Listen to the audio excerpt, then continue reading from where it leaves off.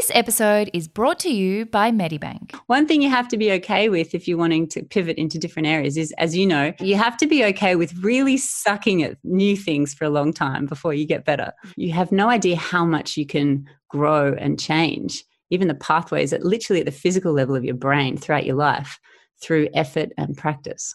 I really, really believe that all emotions exist to tell us very important things. And I actually don't see any difference between a positive or a negative emotion. I don't think it's helpful to categorize them. I think it's much more useful to just think of all emotions as being valid and useful. Welcome to the Seize the Yay podcast. Busy and happy are not the same thing. We too rarely question what makes the heart sing. We work, then we rest, but rarely we play, and often don't realise there's more than one way. So this is a platform to hear and explore the stories of those who found lives they adore. The good, bad and ugly, the best and worst day. We'll bear all the facets of seizing your yay. I'm Sarah Davidson, or Spoonful of Sarah, a lawyer turned funtrepreneur who swapped the suits and heels to co-found Matcha Maiden and Matcha Milk Bar. Seize the Yay is a series of conversations on finding a life you love and exploring the self-doubt, challenge, joy and fulfillment along the way. This week's is a guest I haven't caught up with properly in a long time, and I'm sure you'll hear how much we both enjoyed connecting again. We only started recording after about 45 minutes of chatting, and I still could have kept going forever. M. Toner is such a special little sausage, combining the precision of scientific psychological study with the depth of mindfulness and meditation practice. She is a nationally registered clinical psychologist with a research background in positive psychology and behavioural neuroscience, but also a meditation and mindfulness teacher, speaker, musician and music producer, and Medibank ambassador. She had me not only smiling and laughing, but also reflecting deeply on the workings of our mind, my experiences with psychology, and the concept of positivity. Her ability to put you completely at ease makes it unsurprising that I share a few things here I hadn't shared before about my therapy journey, which you all know is pretty hard given what an overshare I am. I hope she sparks some reflection in you guys, as she does every time for me. Em, welcome to the show. Hello, Sarah. How are you? I am so well. Guys, we have just spoken for literally half an hour before we press record because it's been so nice to catch up. So the very first question I usually ask is a bit of an icebreaker, but I've added just a simple "how are you" to start off because 2020 is a total mess, and especially for people like you in the industry of caring for others and helping all of us through our discomfort, I think it's easy to forget that you guys also need us to touch base. So how are you? Thanks for checking in, Sarah. But I'm actually really well. I am up here in Byron Bay in New South Wales, and we've been very, very lucky, averting what you're dealing with down in Melbourne. So I feel like I've been very busy, surprisingly, with, a lot of people needing support at this time. But I am actually more interested in, how you're doing. And we briefly chatted about that before, but being into, week second lockdown.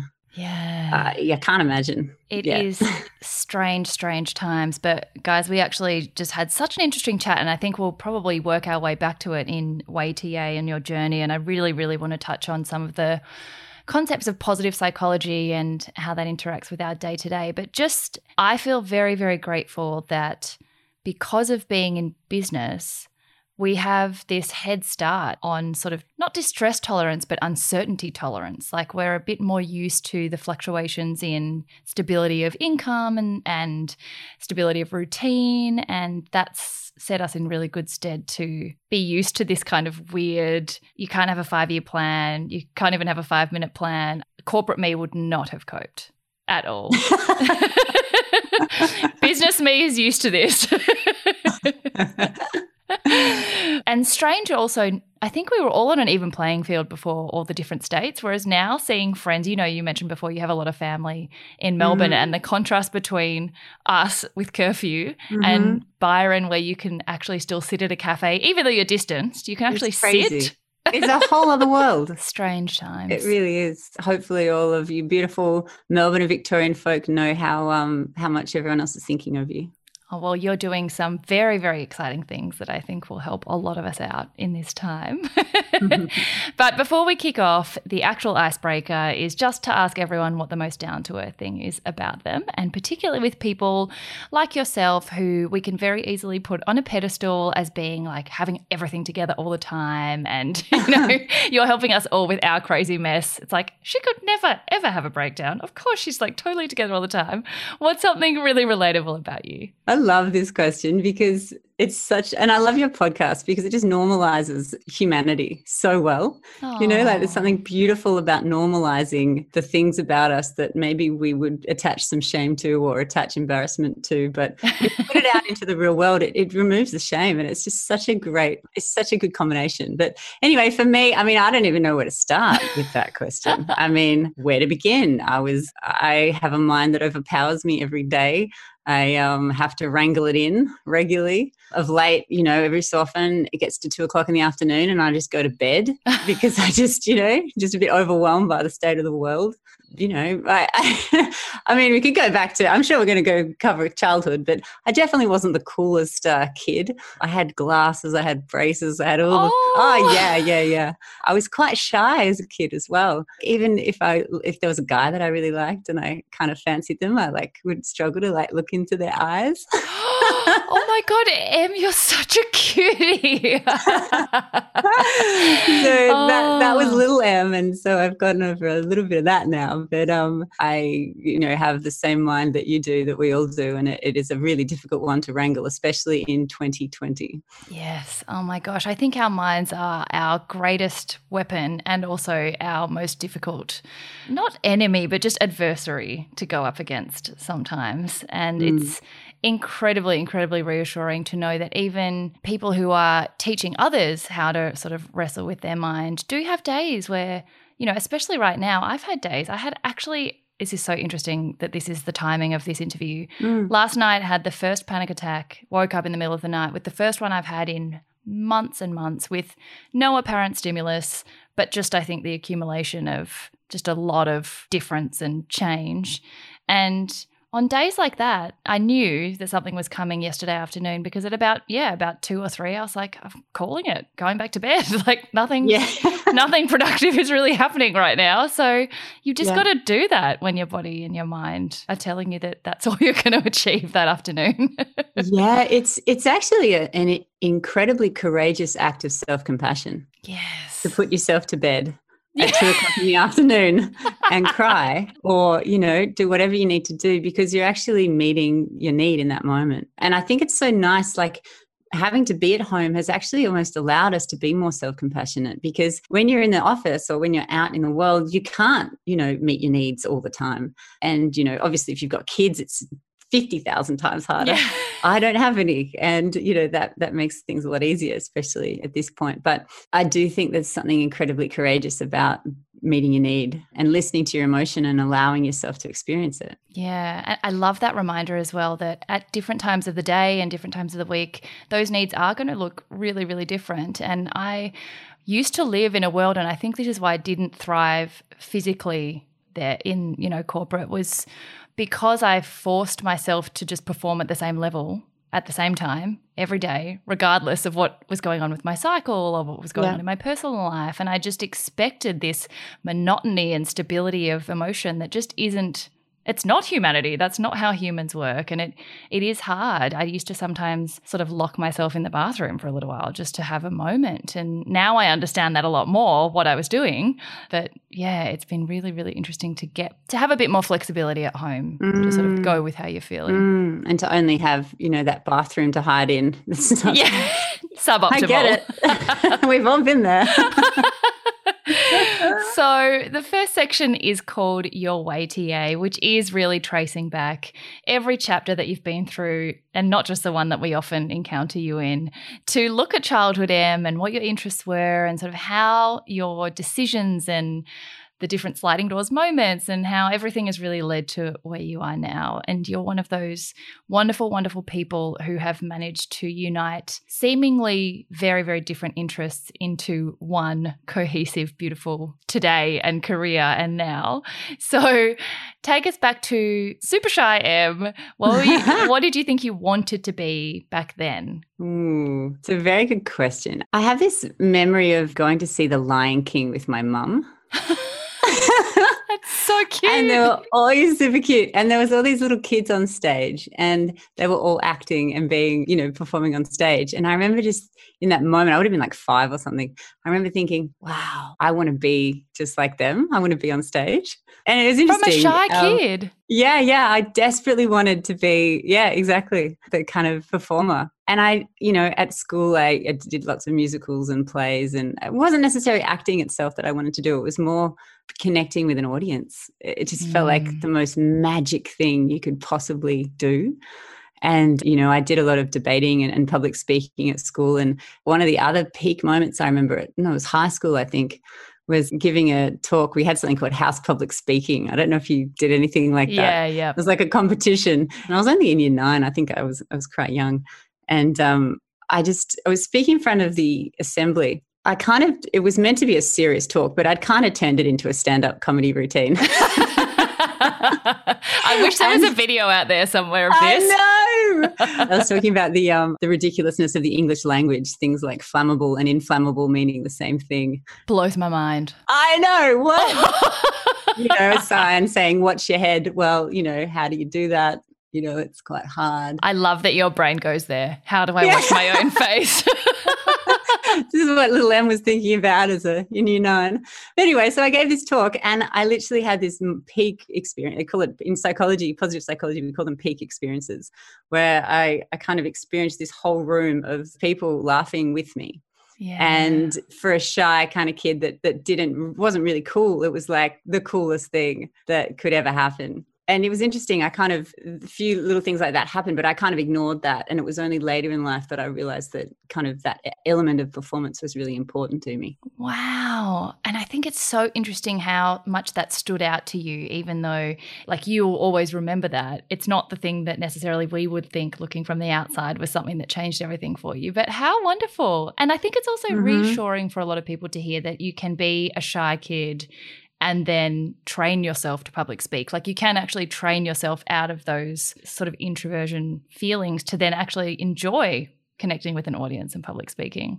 Yeah. But then how did you choose psychology? Yeah, this hasn't helped the picture yet. Yes. So it's funny because my brothers, I've got 2 older brothers, and they always knew what they wanted to do from the youngest of age ever. Oh. My eldest brother wanted to be a quantum physicist, and he would read maths and physics books all day long. And he eventually ended up becoming a quantum physicist and then went on to do quantum computing. And now he runs his own awesome tech startup called Draftable. But my middle brother, Tim, he wanted to be in the business world. And it was so funny because literally I have this memory of him he would have been about 8 and I would have been about 5. And he basically hired me to be his secretary. So the problem is, what does an 8-year-old need a secretary for? Not much. Yeah. So I would go into his room, and I was so excited because I wasn't allowed in his room. So I'd be allowed into his room. And all I could do was be sharpen his pencils. Oh my God, that is so cute. So this was your introduction to the secretarial world. Wonderful. Yes, exactly. And I was like, right, well, I don't want to be a secretary. But I guess the point of it all is that my brothers knew what they wanted and I never did. Yeah. So I never knew what I wanted to do. And so at school and at uni, I really just, because I didn't know, I knew what I didn't want to do. And that was a lot of things. Yeah. And I didn't know what I wanted to do. So I kind of did the broadest degree possible. I did an arts science degree and a diploma of music. I tried to cover all my bases. Nice. Then I just kept studying subjects that interested me, and I ended up sort of falling into majoring behavior and neuroscience, which was really cool. I thought it was really, really cool. It is really, really cool. It's fascinating. Yeah. So that was fun. But then I realized, I haven't really thought this out, but if I'm going to do an honours or go further in the field of behavioral neuroscience, then I'm going to be working with sort of rats in laboratories and like cells. And I was like, I do not want to do that. I want to work with people. And that's when I realized, I think I better major in psychology as well. Wow. Oh my gosh. Again, wonderful, wonderful examples, even just within your own family, of the fact that some people do wake up one day, know what they want to do, go and do it, and it's the most fulfilling thing ever. Most of us just still don't have a clue, really. I mean, but I also think that reminds me of, I don't know if you saw that my book is about to come out in a couple of weeks, and I actually just got copies last night. Yeah, it's so exciting. But one of the realizations I had as I was writing was that decision-making happens on two levels, macro and micro. And I used to be really dominated by the macro. Like, I want that title. I want that broad subject matter. I want to be a lawyer because it sounds fun. I want to go and do this opportunity. I thought I wanted to go and study at Oxford or Cambridge because on a macro level, that's an incredible opportunity. But I didn't ever think of the micro, like day to day. Do I want to move countries? Do I want to live on campus? Do I want to keep studying and do all the things that requires? And it's a very different basis of making decisions. But, on a broad scale, you wanted to do behavioral science. But when you looked at what that actually meant, you were like, totally different. That's such a good point. And half the time you don't have a clue what a job actually entails until you start doing it. And you're like, I didn't realize that to be a lawyer, I had to read thousands of books I still don't really know what lawyers do, but I'm pretty sure you do a lot of reading. Me either. I don't know. I started a business when I was a lawyer, so I don't know what actual lawyers do. Okay, great.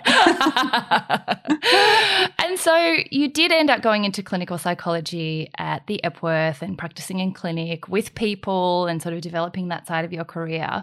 When did you start to agitate for something a bit broader than just clinical psychology? I love that you have that background and that you started with really strong foundations, but very quickly saw how much broader you wanted your sort of mission and legacy and people interactions to be. Well, actually, that all started before I even started my master's in clinical psychology. So, yeah, it was an interesting one. So I actually knew when I was doing it that I didn't want to be a clinical psychologist in terms of the typical psychologist giving therapy every day. And I knew that I wasn't really cut out for that work, and that it didn't I found it really rewarding and incredibly meaningful. But for me, I think the best psychologists are ones that are not just doing it to help people, but doing it because they're genuinely, intrinsically fascinated by people and their stories. And I'm interested in people, but I'm not deeply fascinated enough to make that my life's work. Yeah. And so I it's an unusual thing to do, but I actually did my clinical master's because I really actually wanted to be a better friend, a better partner, a better mum, a better person, and I wanted to be able to help people. And I know that's a strange reason to do 8 years of, it was 2 years of study, but yeah, doing that to be a better person and realizing it was an incredibly good degree to be able to then go on and do anything that worked with people. So I could really use this understanding of people in every single part of, so many different worlds. And so that's why I studied it. It was very hard because a lot of the time I was thinking, why am I doing this? I don't want to, this is tough. And then a friend of mine said to me, Emily, you just don't exist in the world yet, the type of person that you want to be. And I was like, wow, that's true. I can be a clinical psychologist that doesn't exist yet in a way that runs workshops and gives talks and does all sorts of different things around positive psychology, which is actually what I'm really fascinated by. And the beautiful thing is that while I was studying my master's, I started to learn about positive psychology, which is really just the science of happiness, the science of well-being. And I learned about mindfulness, and I was like, aha, this is liquid gold. I could literally spend my whole life working with this. And so that's what I went on and did. Oh my gosh. What excellent, excellent advice is that your position just doesn't exist in the world yet, because the world moves so fast that you can't expect the same career options to be available when you start a degree to when you finish it. It's just now you can be anything, anytime, ever. And I also love that I think we are so attuned to instant gratuity these days that we expect that, I want to be X, I want my life to be X, so I want Y to give that to me like tomorrow. But I love that you knew before you even started clinical psychology that it wasn't to be that thing forever. It was a stepping stone to the next chapter. And that involves much more patience than I think any of us are used to having in this day and age of like, tomorrow I'm going to start a business. But obviously it gave you so much to then move into what you do now. And I think that's a really good reminder for people that some things are a long game, but they're worth it. They're worth that wait. If you can keep focused on why you're doing it and not sort of bail out halfway because you're like, oh, it's just taking too long. I love that you stayed with it for 8 years because now look what it's allowed you to do. Thank you. Yeah, it definitely is a long game. And I think that's one of the way my mind works. It's very strategy based. I'm always kind of strategizing where things are going long term and kind of, but yeah, at the same time, it was quite difficult for those few years and I learned a lot and it was incredibly meaningful, but it was quite difficult to work in that clinical world for me, the way that my personality is. I'm incredibly sensitive. I take on energies of other people very easily. Back then I didn't have very clear boundaries. Yeah, it was tough. It was tough going. Yeah, I actually had a good friend who's a psychiatrist was on recently, and his studies, I think he knew from the beginning what he wanted to do, but he said in a 15-year uni pathway, a lot of us, if you start a business, you can start a business tomorrow. Like the pathway can be very, very fast to sort of gratification, whereas there's so much patience involved in something that's that technical. But you just have to wait it out knowing that the reward at the end is worth it. And I think a lot of people do find themselves in jobs now that they're like, so not so unhappy, but just sort of like waiting, like what's going to get me through? And you just have to see everything as a stepping stone because nothing is a waste of time. It will always set you up well if you take that attitude that it will set you up best for the next chapter. Mm-hmm. So can you talk us through what positive psychology actually is as a branch in and of itself and how, you mentioned boundaries. I think that's something it's brand new terminology to me, but incredibly, incredibly important. Something else that I love that I've read you say is, building techniques to diffuse from your mind and give it less power over you. And I think we all kind of understand what psychology is broadly, but positive psychology particularly, and your new branch of ecological psychology as well is also something that's really, really fascinating. So can you give us just a bit of a lay of the land? Great. Well, it's so interesting. I think even just knowing what the difference between a psychologist and a psychotherapist and a psychiatrist is quite helpful because a lot of people don't know. And even when I was signing up to become a psychologist, I was like, well, hang on, what is this exactly? What am I doing here? So, the psychiatry branch is definitely medical based and you do a medical degree and then you move into psychiatry. And psychology operates on something called a biopsychosocial model. So bio meaning sort of looking at like the biological part of it, psycho meaning looking at the cognitive, the mind sort of thought part of it, and social acknowledging that humans operate within social systems and within our environment. And so acknowledging the environment is hugely a part of looking at the whole situation. And then in the field of psychology, there's lots of different areas, but the one that really made sense to me was the field of positive psychology. And so positive psychology is, I think the term itself kind of gets in the way of what it's actually about because it's actually not about being positive all the time. Yeah. It's really not. Yeah. So if you're trying to aim for that, then you're actually ignoring the richness of all the depth of emotion that we have as human beings. And I really, really believe that all emotions exist to tell us very important things. And I actually don't see any difference between a positive or a negative emotion. I don't think it's helpful to categorize them. I think it's much more useful to just think of all emotions as being valid and useful. Anger tries to help us to take action for what we believe in. Sadness tries to help us to reattach to something that we've lost. All these emotions are very, very useful if we use them. So going back to positive psychology, it's really just the study of happiness or how to live the best possible life. It's a huge field with lots of different research in it, but the research I looked at in my master's was looking at character strengths. So the field of clinical psychology is interested in what's wrong with you, and the field of positive psychology is interested in what's right with you. Wow. That's amazing. I've never heard it worded that way, but that's such a powerful shift in perspective. Yeah. And I love what you said about the sort of whole spectrum of emotions, because I often fall into the trap of thinking, because I am such a yay-focused person, and happiness, not in and of itself, but just happy feelings and fulfillment and positivity is something that's very on brand for me and something I really identify with and want to share with others. But more and more I've realized that the negative side to that is just the flip side of a coin. It's not a bad thing. It's, in fact, actually makes the highs higher. It gives you diversity. It makes you recognize the good. It's all the growth opportunities come from the discomfort rather than the comfort zones. And so a big part of Seize the Eight is the shitty bits because of that. And I think embracing them rather than trying to push them down all the time has been enormously positive for me from a psychology perspective. Yeah. I think you've actually just hit the nail on the head. That is exactly kind of what the planet needs moving forward as well. We need to recognize that, sitting in things like grief and loss is incredibly useful, because the opposite of kind of moving through that process is just being in denial. Yeah. And we don't have much more time to be in denial. So actually, processing emotion and seeing all of it as valid, especially the negative parts, is quite an enlightened way of being, I think. Yeah.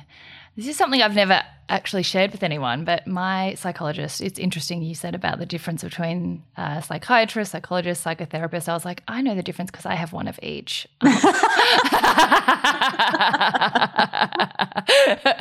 But my psychologist once said to me, she's like, you come in here and you're masking from the very first minute because you're so wrapped up in your identity being positive that even to me, you smile when you deliver bad news. You'll just be like, but it's okay.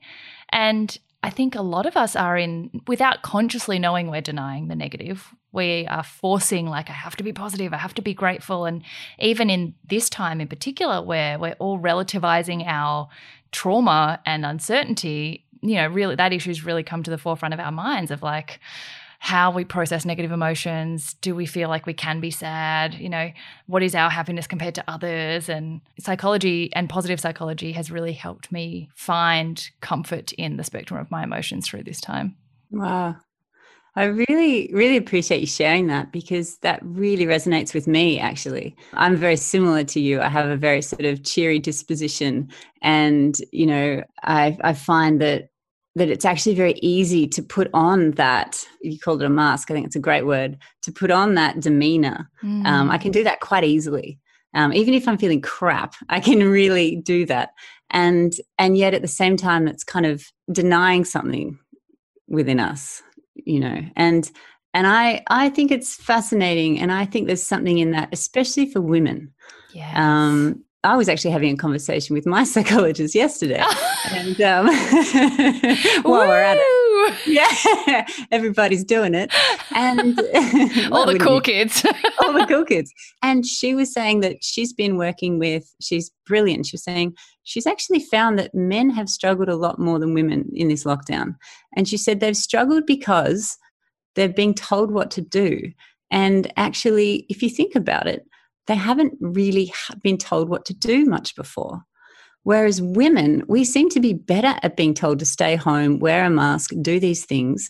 And actually, if you think about it, we've been told what to do since we were born. Yeah. Don't walk down that dark alley. We've actually been we're used to getting told what to do in some ways. And I mean, this is a huge generalization, but I just thought that was such a fascinating realization. That's so interesting. This is why if I went back to study anything, I think it would be along the lines of behavioral science or psychology, because I get so fascinated. This is why I do the podcast, because humanity and the brain and decisions and stuff fascinates me so much. And I think another thing men have struggled with a lot in this lockdown is, and again, mass generalization, but I feel like women are a little bit more practiced at finding their value and the value of each day internally, because we talk to ourselves so much, because we have periods and we have to once a month have to get through just feeling shit for no reason and pushing through it and still seeing the next day is worth getting up for. Whereas I think men get their well-being and their sense of self from very external factors that now have just been taken away, and they're not used to internalizing all their feelings and still finding that they have value when they're not doing the stuff. Nick struggled with that a lot because his touch points are gym makes him feel mentally well. Leaving the house to do work makes him feel productive, and all those things. Now that he can't do them, I'm used to not being able to do them because once a month I can't do anything. Right. Yeah. That's so interesting. We need to get a man on here to confirm validate our hypotheses. A quick word, lovely people, before we continue today from our partner in Yay Medibank about their wonderful holistic wellbeing platform, Live Better at Home. This year has been a hugely challenging one for so many of us, so we need all the help we can get to look after our health and happiness. With Live Better at Home, you get access to a wealth of free activities and recipes from wellness experts so you can stay healthy at home. Something we couldn't need more of at the moment, and that I've been making great use of down here in Victoria over the past few weeks. Live Better at Home has been built around the pillars of eat, move and feel, all of which are essential aspects of seizing your yay, and of which a daily dose never goes astray. Do yourself a favour and visit medibank.com.au/livebetterathome. And the other thing I think is so interesting is ecological psychology, because I hadn't heard that term before I heard it from you, but it makes so much sense that there's a mass overwhelm at global warming, the state of the planet, the human impact and sustainability. And if you really engage in the stats, a lot of the world is incredibly overwhelming and maybe bigger than our brains are able to comprehend. And that, I think, leads to a lot of anxiety and overwhelm. So talk us through how you discovered that as a subset of psychology in itself, and then not maybe how you treat people, but what anyone else who's struggling with that at the moment might find useful. Definitely. So I used my experience of positive psychology and mindfulness, and I kind of went into the corporate world, and I ran a lot of workshops and talks and courses. And then 2 years ago, I moved up to Byron Bay. And when I moved here, I became surrounded by activists and by eco-warriors and by earth mothers and by people who just genuinely are so passionate about preserving our oceans and our planet. And it was almost impossible for me not to be, immersed in that world and become absorbed in all this thinking. And it also was a very confronting time because I actually did a lot of research and I started to really open my eyes up to what's happening, environmentally. We're in the 6th mass extinction crisis. We're having 200 species become annihilated of animal or plant every day now.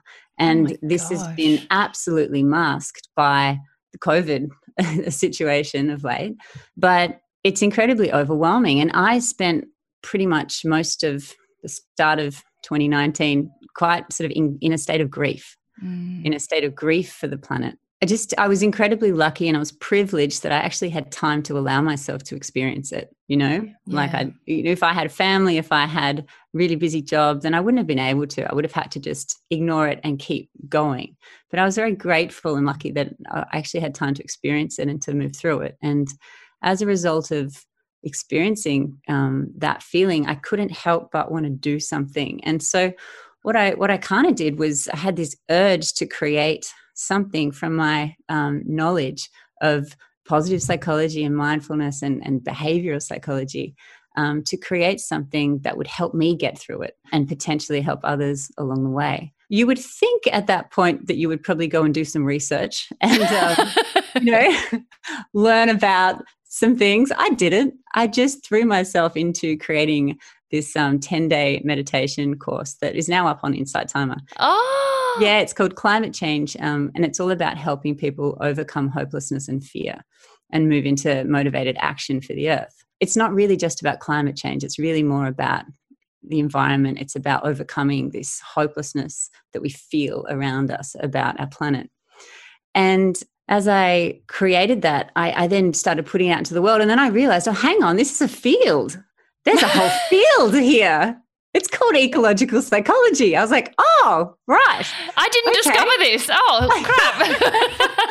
And I was like, I think I've just pivoted into ecological psychology.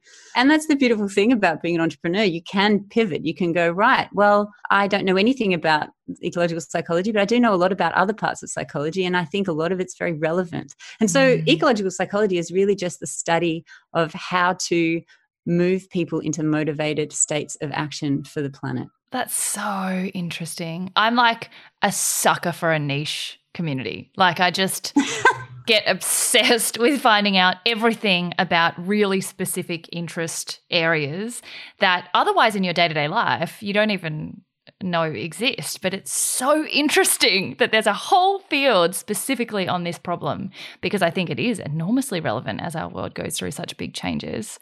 And so wonderful that you have been able to move so much of your experience and wisdom online, which you have continued to do in two other very, very exciting things. So before we move to the next section, I would love to hear about, firstly, your work with Medibank and the Live Better Hub, because I think at the moment, particularly Victorians need all the online help and support and digital hugs and tools that we can get. And your gratitude meditation has been absolutely saving me. Oh, good. And secondly, the other thing that is launching tomorrow that I'm very, very excited to hear about. Amazing. Thanks, Sarah. Sorry, I'm jumping all over the place. I know, I love it. Guys, we haven't seen each other in a long time. It's been years, many years. I know. We were talking earlier and you were like, we were just chatting away and I was like, should we just press record maybe? I was like, nah, let's just keep chatting. But this is why I love these, because you don't have, and this is, I would love to actually do a study, even though I'm obviously not studying psychology. I have all these random ideas all the time for theses that I could do one day. Oh my goodness. My nerdy side. And one of them would be the psychology around conversations on podcasts, because we don't have an audience while we record, even though it's going to an audience. The way that you answer questions in such an unfiltered way, like I just have chatted as if I'm chatting to a friend, because that's literally what I'm doing, just chatting to a friend, forgetting that then it gets published. But when people listen to it, they're listening as if they were here. And it makes for such an authentic chat, because you aren't filtered through, oh my God, there's people listening. But then later I'm like, oh crap, there were people listening. Yeah. Did I really swear? Right. Yeah. Did I really just share my therapy information? Like, oh my God. Yep. Whoopsie. Anyway, I digress. I'm so sorry. I love it. It's wonderful. That's a good thesis. I think you have the mind of a psychologist and definitely the demeanor. Just as a very quick aside, the most important thing about being a psychologist is actually your ability to make people feel comfortable around you. And that is everything. If someone feels comfortable around you in a room, then you've already got your 80% there. And you clearly have that with all your guests and everyone you meet. So I think you'd make a great psychologist. Oh, well, thank you. Well, you're obviously doing a very good job, because I'm oversharing all over the place today.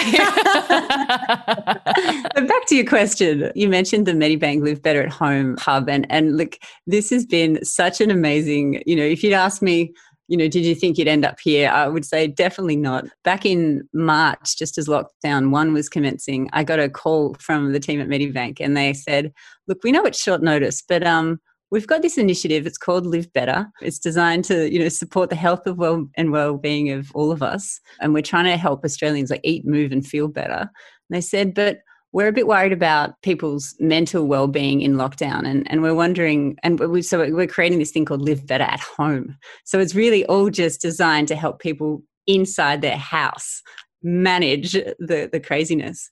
And they said, we were wondering if you'd like to jump on board and guide a daily meditation every weekday morning. We do it on Facebook Live. We can just do it for a couple of weeks just to keep people's spirits up. And I was like, I live in the country. I have terrible Wi-Fi.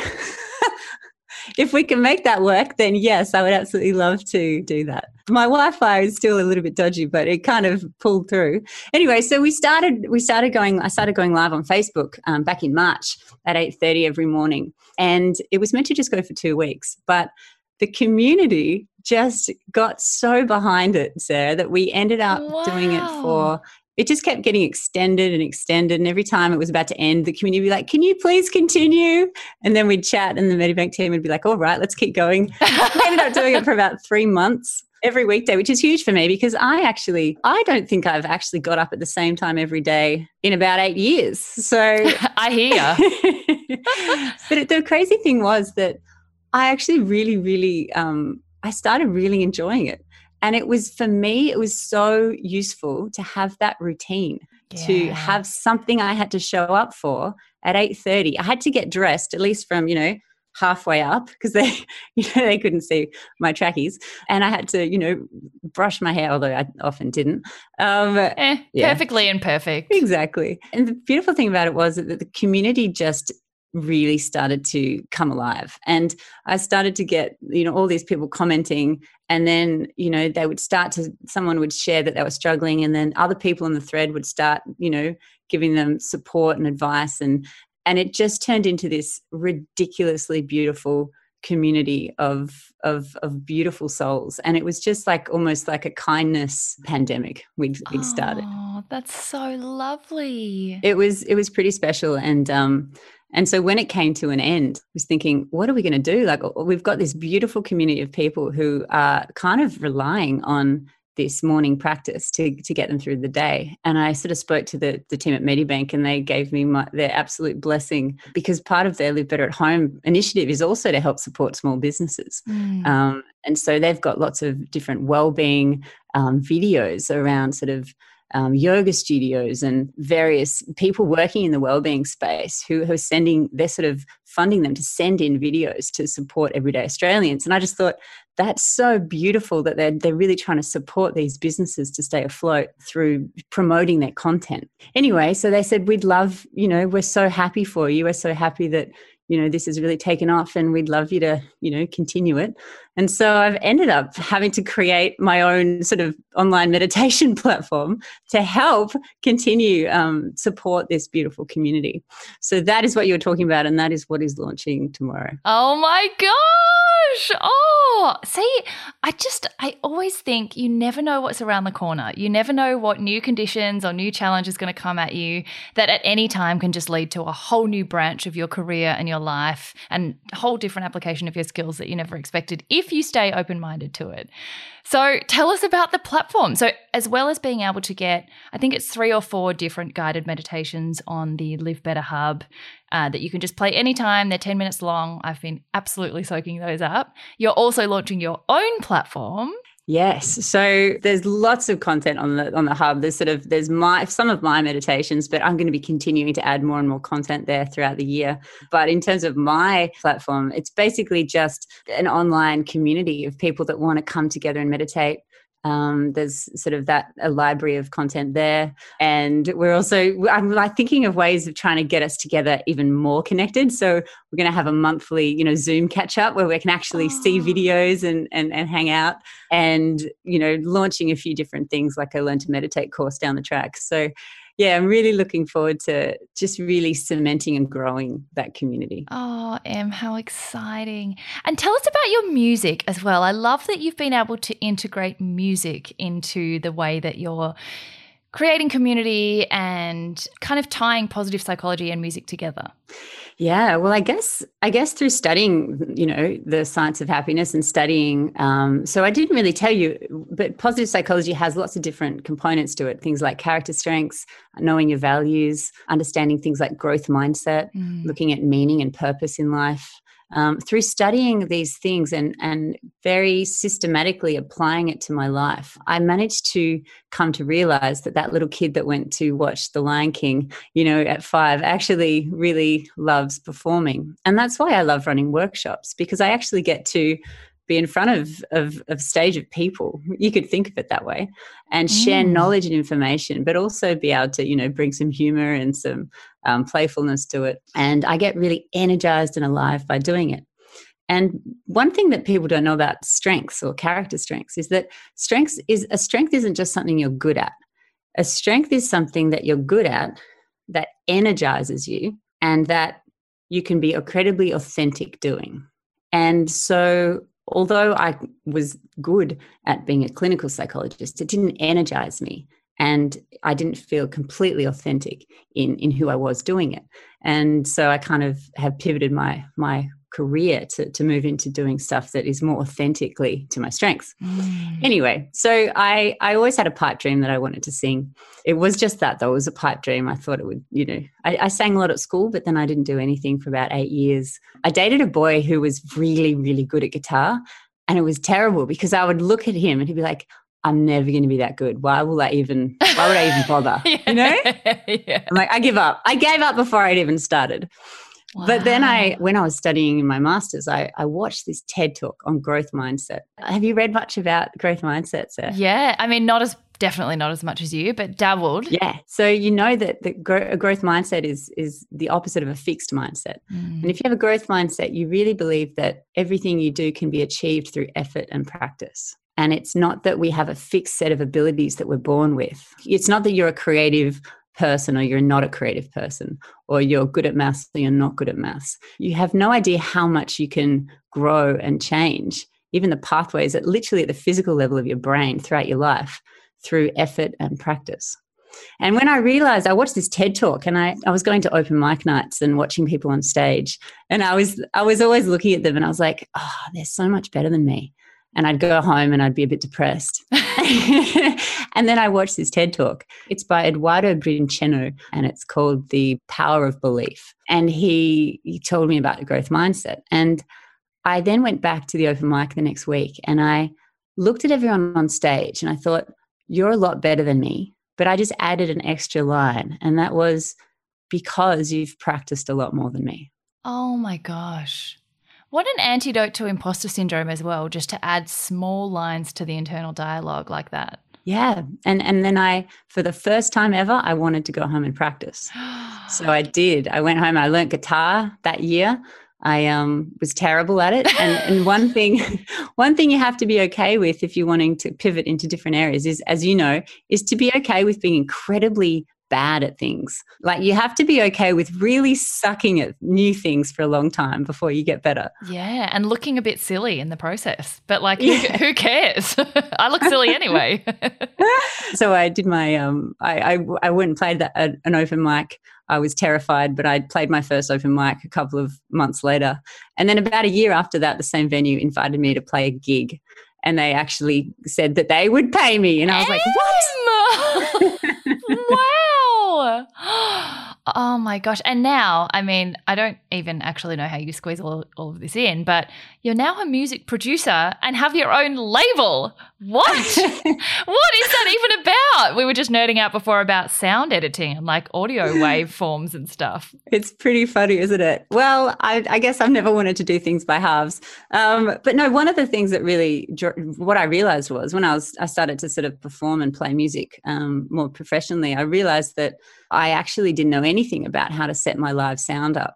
And I witnessed other women in particular, girls who were incredibly talented, but then they would get their boyfriend to set up their sound. Oh. And I was like, I am not going to be that person. Yeah.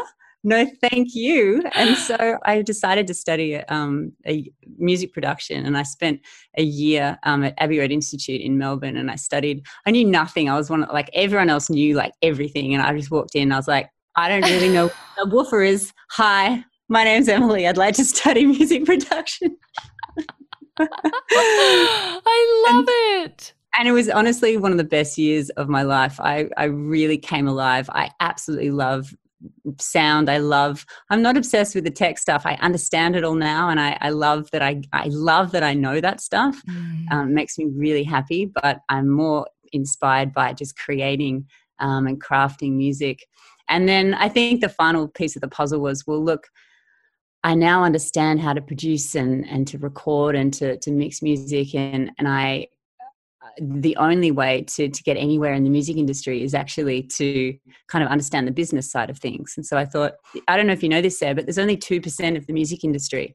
2% of label owners and producers are female. Whoa. Did not know that. It's crazy. 2%. It's probably the craziest gender gap of any profession I've heard of. Wow. And so I thought, I really want to have an impact, I don't just want to be a singer-songwriter, I want to have an impact in the industry. And that's why I started Why in the Sky Records last year. Oh my gosh, Em, you are just incredible. And I love your appetite for novelty and challenge and just exploring the different things that might invigorate you. And something you said that I found really interesting that I've only just been kind of getting a grip on lately as well is with the character strengths area of study. I think a lot of us feel obliged to do things if we're good at it. If you happen to have a skill or you happen to have a talent, you want to appreciate it. And, you know, if your talents go unused, then you lose them kind of thing. But I don't think you are obliged to necessarily do things just because you're good at them, because they could be a huge energy drain on you. And other things that you could become good at might be a huge energy boost for you. And that separation between obligation and pleasure and energy in versus energy out has been a really big learning curve for me, because you can be great at stuff that you hate, really. It's possible.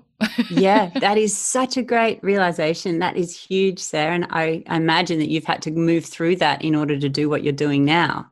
But I had so much guilt about letting go of clinical psychology, even though I knew from the beginning I knew intuitively it wasn't for me. I still felt so guilty because I had so many people telling me, but you're so good at, you make people feel comfortable. You're so good at doing this and you really help people and you're more trained than anyone else. You've got a master's in clinical psychology from Melbourne Uni. You should be putting that to good use out in the world and working with the toughest people that need you. And it took me a little while to let go of that guilt. But when I realized that my real strengths energize you and help you feel authentic in what you're doing, I realized that I wasn't living my top strengths. And then it became a lot easier. Yeah. On top of that guilt, have there been any other sort of major roadblocks, or I call them nays TA, like the things that say no to your joy and get in the way of your fulfillment, like burnout as well, when you're so actively pursuing so many different interests, time kind of runs out to rest and rejuvenate in between? What are some of the other big challenges you've faced? I definitely experienced some pretty spectacular burnout towards the end of my clinical work. And I'd worked in a hospital setting. I worked in a private psychiatric setting. I'd worked in a private setting as well for a year. So I probably did clinical work for about 3 years. And I definitely experienced quite significant burnout. And unfortunately, I almost feel like it's a rite of passage for us in this, definitely in the caring professions, but maybe in, Western world. I don't think I've spoken to anyone who hasn't burnt out doing something. Yeah. It almost feels like a rite of passage, which is a terrible way of being. But it does really make you create very strong boundaries about what you then say yes to.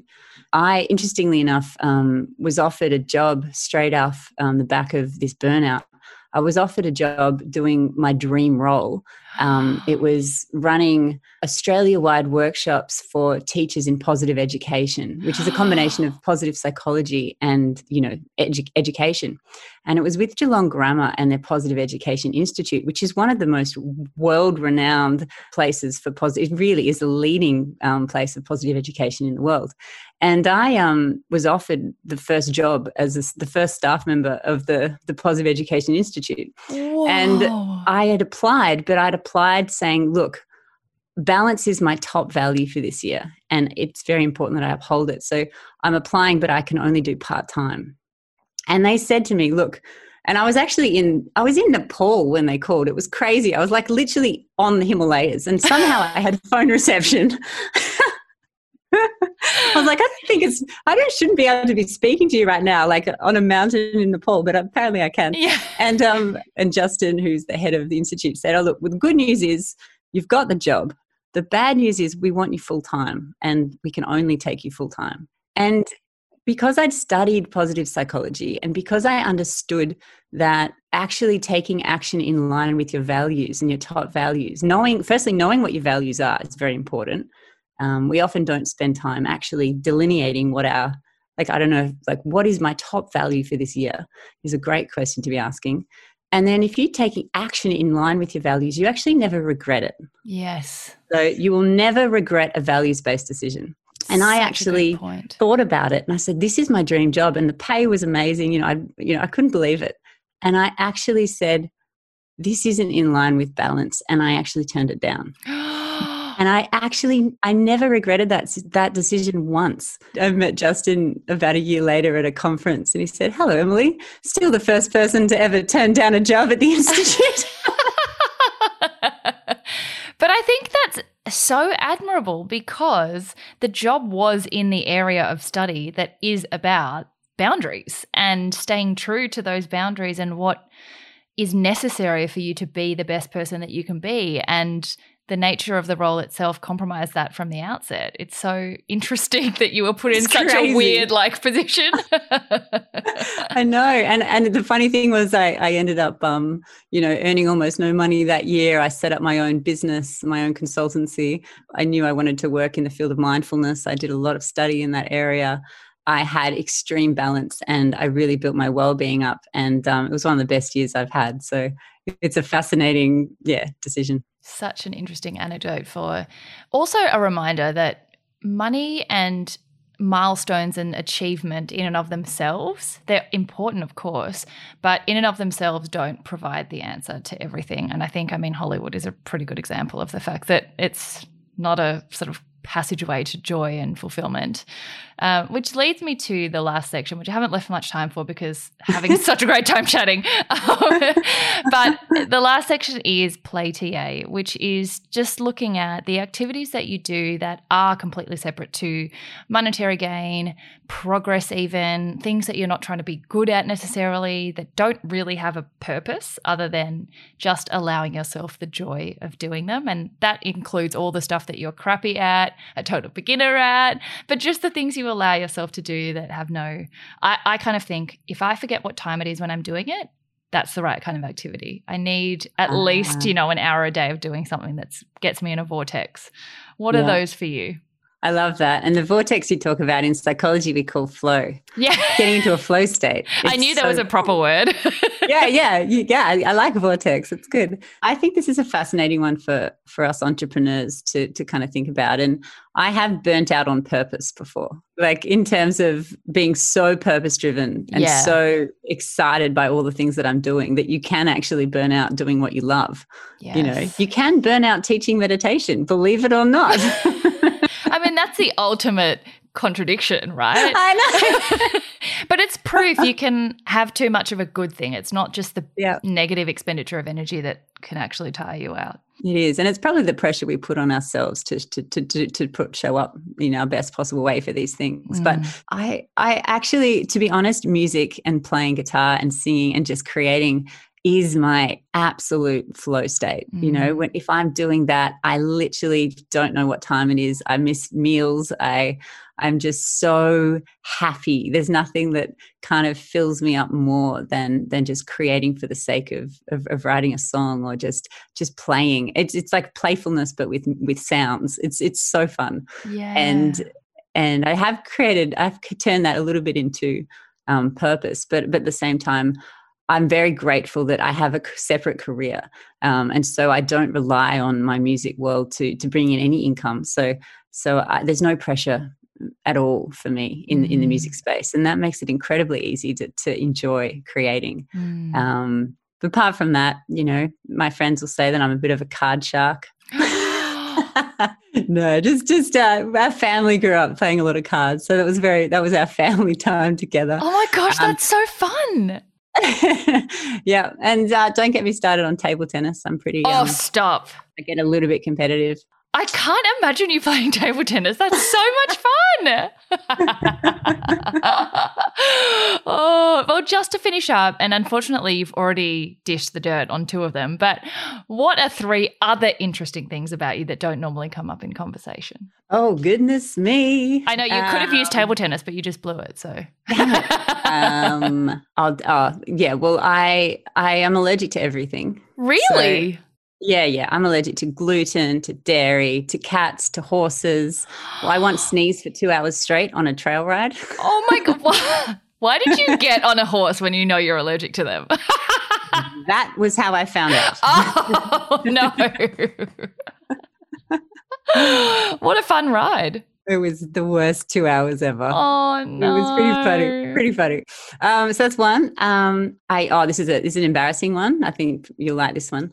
The best one. At school, you can imagine the little shy Em. At school, I played the French horn. Oh, no. Yeah, I did. I used to carry my giant French horn onto the tram, and then the boys would get on at like the second stop. The boys' school would get on, and I'd try and like hide it under the chair.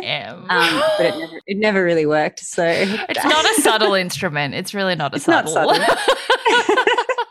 So that was pretty cool. And then probably a favorite thing that I like to share with people is that my grandmother, actually, my mum's mum, used to be a singer on the radio. Wow. She actually supported her whole family with her earnings from singing as a teenager. But the sad part of the story is that when she married my grandfather, who was a lawyer and he became a judge, he didn't want in that era, it wasn't like normal for wives to work. And so he didn't want his wife working. And so she stopped singing. Oh, well, you've kept going for her. I honestly feel like sometimes that I sing for her and for all the other women that aren't able to do what they love. So, oh, that's beautiful. Well, I feel like you've inspired a lot of people just in this chat to start to follow more of what lights them up, and that's more than we could ever ask for. Very last question, since I love quotes so much. What's your favorite quote? Well, mentioning psychologists yesterday, my psychologist actually shared a beautiful poem with me by Veronica Schofstal. I don't know if that's how you say her name. It's called Comes the Dawn, and there was just 2 lines from it that I really liked. Something like, plant your own garden and decorate your own soul instead of waiting for someone to bring you flowers. Oh, that's such a lovely one. I love garden-related quotes, like about blooming and flowers. And there's another one, if a flower doesn't bloom, you change the environment, not the flower. Like there's so many things about gardens that just are really beautiful. There is. Yeah.